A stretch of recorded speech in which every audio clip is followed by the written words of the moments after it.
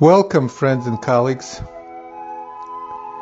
Today I want to come back to the story of man and woman and get a little bit deeper into the archetypes and the psychological states and beliefs that the Torah is negating. As we've discussed in the past, a part of the approach of what it tells, not what it says, is to understand what a narrative, a scene, a twist in language is trying to exclude. Once you identify that concept or idea, the text begins to sparkle with allusions, depth, and profundity. In this case, we're talking about, just to review, the way the woman appeared to man and how he gradually evolved. The story seems to tell us that there was a surprise creation of a woman and that Adam identified her as a bone of my bones and flesh of my flesh, seeing her as a completely physical being. When God called him out for eating of the tree of knowledge, he blamed her. The woman who you gave with me. It's not until the tone changes, and from speaking about Adam, we began to identify them as both of them, man and woman, as a group, see the descriptions in chapter 3, verses 7, 8, and 21, that he appears to have grown and they became partners, fellow sufferers, and a unit. And by the time Adam is expelled from the Garden of Eden, it is back again to calling him Adam. Now, as a unit, a human being rather than a man. I want to try to identify what the Torah is trying to negate with this particular twist in the story. Now, I will mention that there is the legend of Lilith. Lilith is mentioned in Isaiah.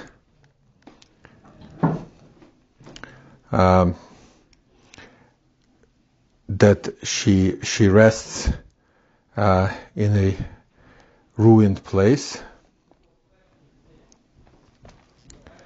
and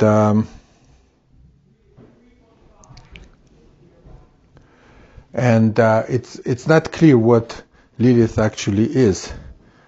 The simple meaning, for example, Radak in Sefer HaShoshim says that it's a creature that cries at the night, or it might be a hyena, some translate. But in verse 34:14, there's also an understanding that it's some kind of an evil spirit. This understanding appears first, to my knowledge, in the Alpha Beta of Ben Sirach, which is a apocryphal work. And then it kind of continues to live in the outskirts of the Jewish tradition. Now, who was this Lilith? Lilith was created at the same time as men, and also from the earth. For whatever reason, there are many different explanations, as well as outside of the Jewish tradition. It didn't work between Adam and Lilith, and she left him. Some say she copulated with Samael, kind of a proto-satanic figure, and created all kinds of destructive spirits. There are many traditions surrounding this. Like I said, it's kind of on the outskirts of normative Jewish tradition, although Rashi quotes something like that.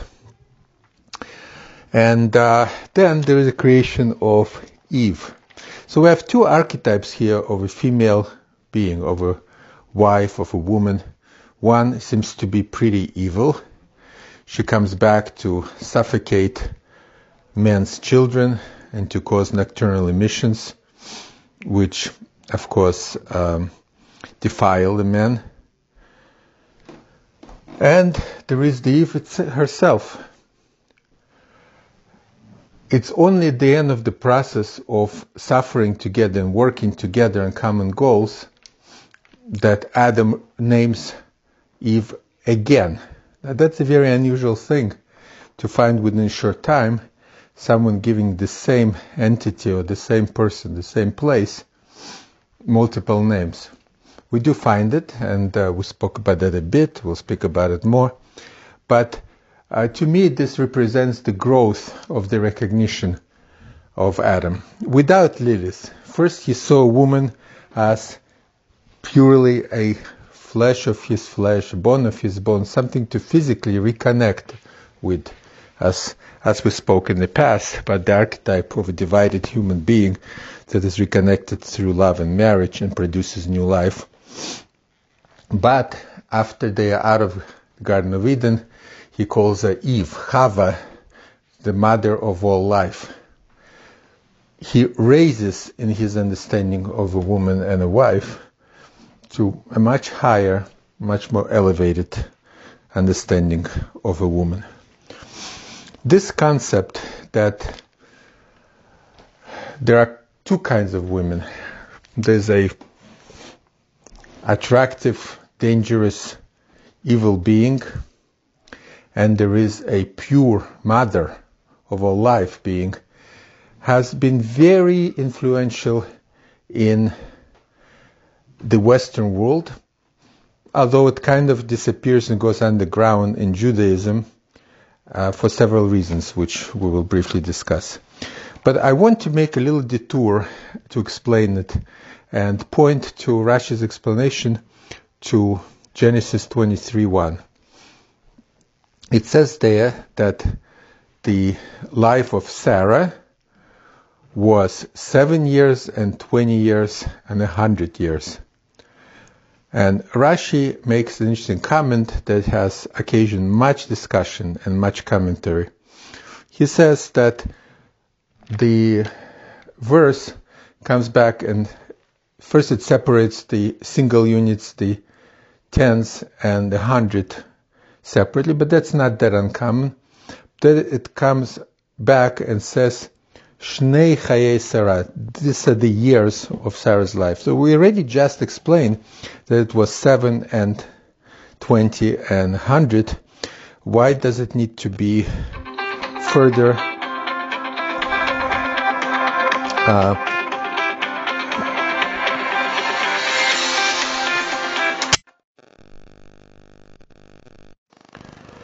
So Rashi says something interesting. He says that the reason it was separated into 7 and 20 and 100 is to teach us that Sarah at 20 was as beautiful as she was at 7, and at 100 she was as free of sin as she was at 20.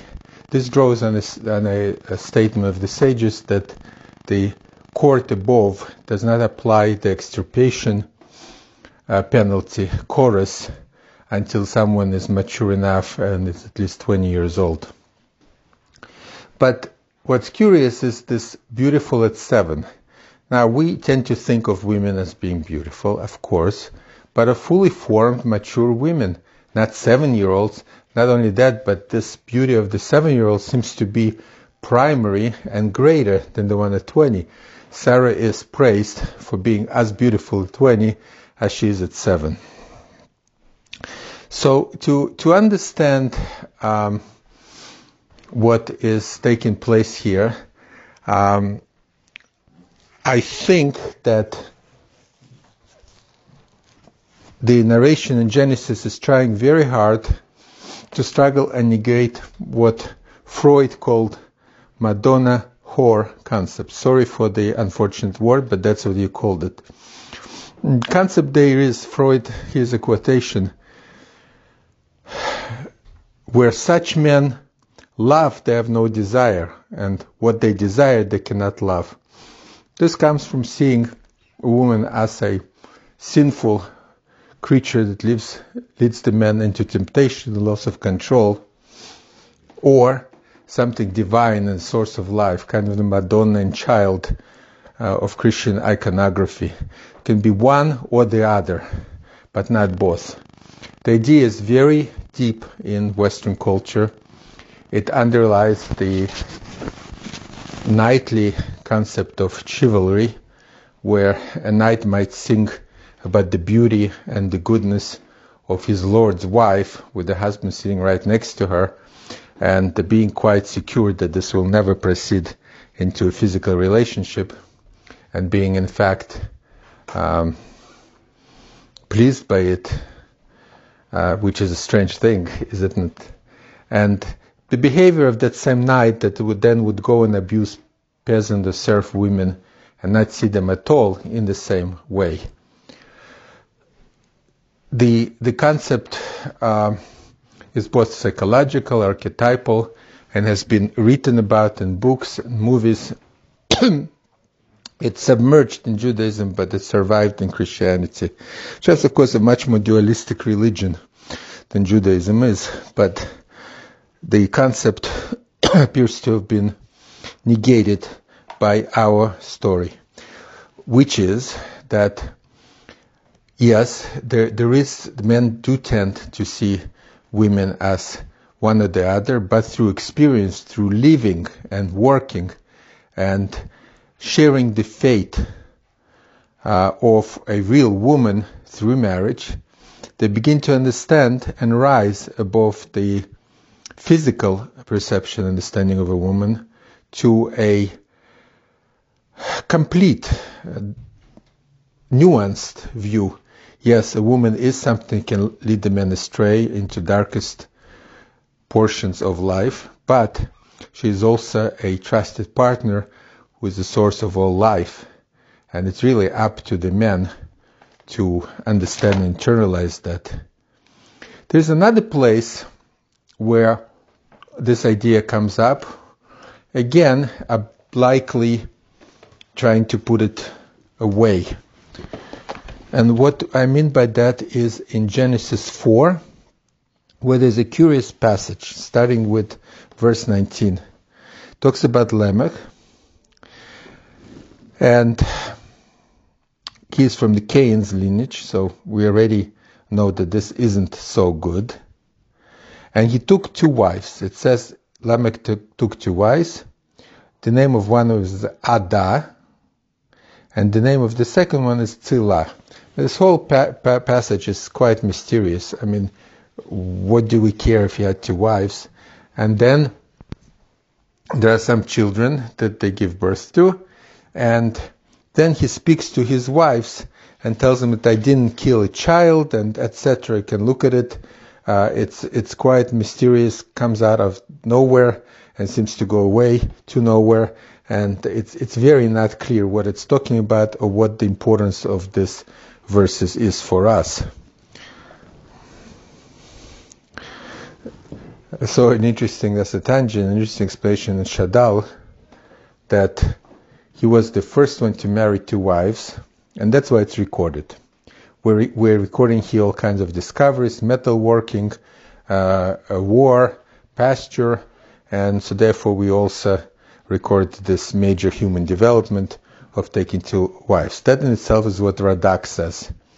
Then the Shadal goes to explain that having 2 women is not easy, and they drove poor Lamech crazy, and he's complaining to them about that. That's what the passage is about. If so, it's of really supreme enough importance to warn men not to marry more than 1 wife, because this is what happens. It's important enough to be included in the Bible. So, we'll come back to that. Rashi, however, has a different explanation. He says that this whole story was worthy of inclusion because, let's look at the names. First wife was called Adah. She means one who is turned away. And the second one is called Tzillah. That means the shadow. So he says that the generation of the flood, they commonly took 2 wives. One was for procreation. And this wife was put away. She would sleep on the ground and be fed poorly, and the other wife would be beautiful, would be just for relations, and she would always be by his shadow, in his shadow, meaning the man put the beautiful wife who was for pleasure as his real wife, and the other one was not only neglected, but treated poorly. Okay, but one may ask a question, if this was a purely utilitarian division, why did the wife that was for procreation put away? So there are a few things you could say about that. Maybe that procreation was seen as a necessary evil, that it was not like the Greeks sort of thought that the love of a woman was of lesser quality than a love of a man for a man. Or maybe they, like nowadays, disliked marriage and disliked commitment, and they disliked family, but should one choose to have children, they were in the darkness of one's life, in the dark, obscure portion. The really exciting stuff went on in the state banquets with the tzila, with the wife who is your shadow, being there for beauty and glamour.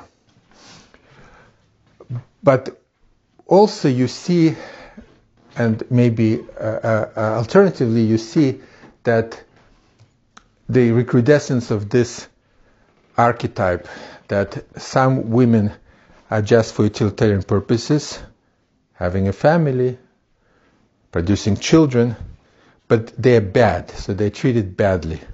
Other women are for glamour and relations and public display, and they are treated very well.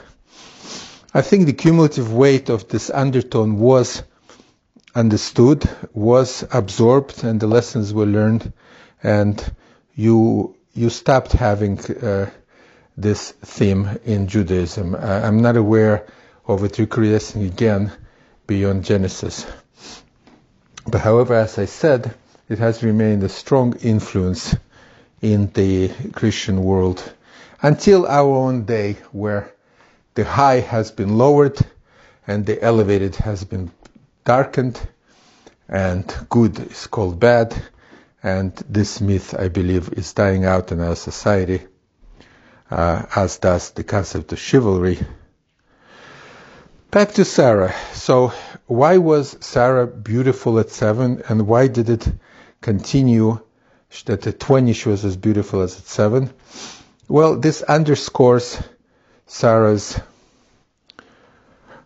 spiritual grace and beauty.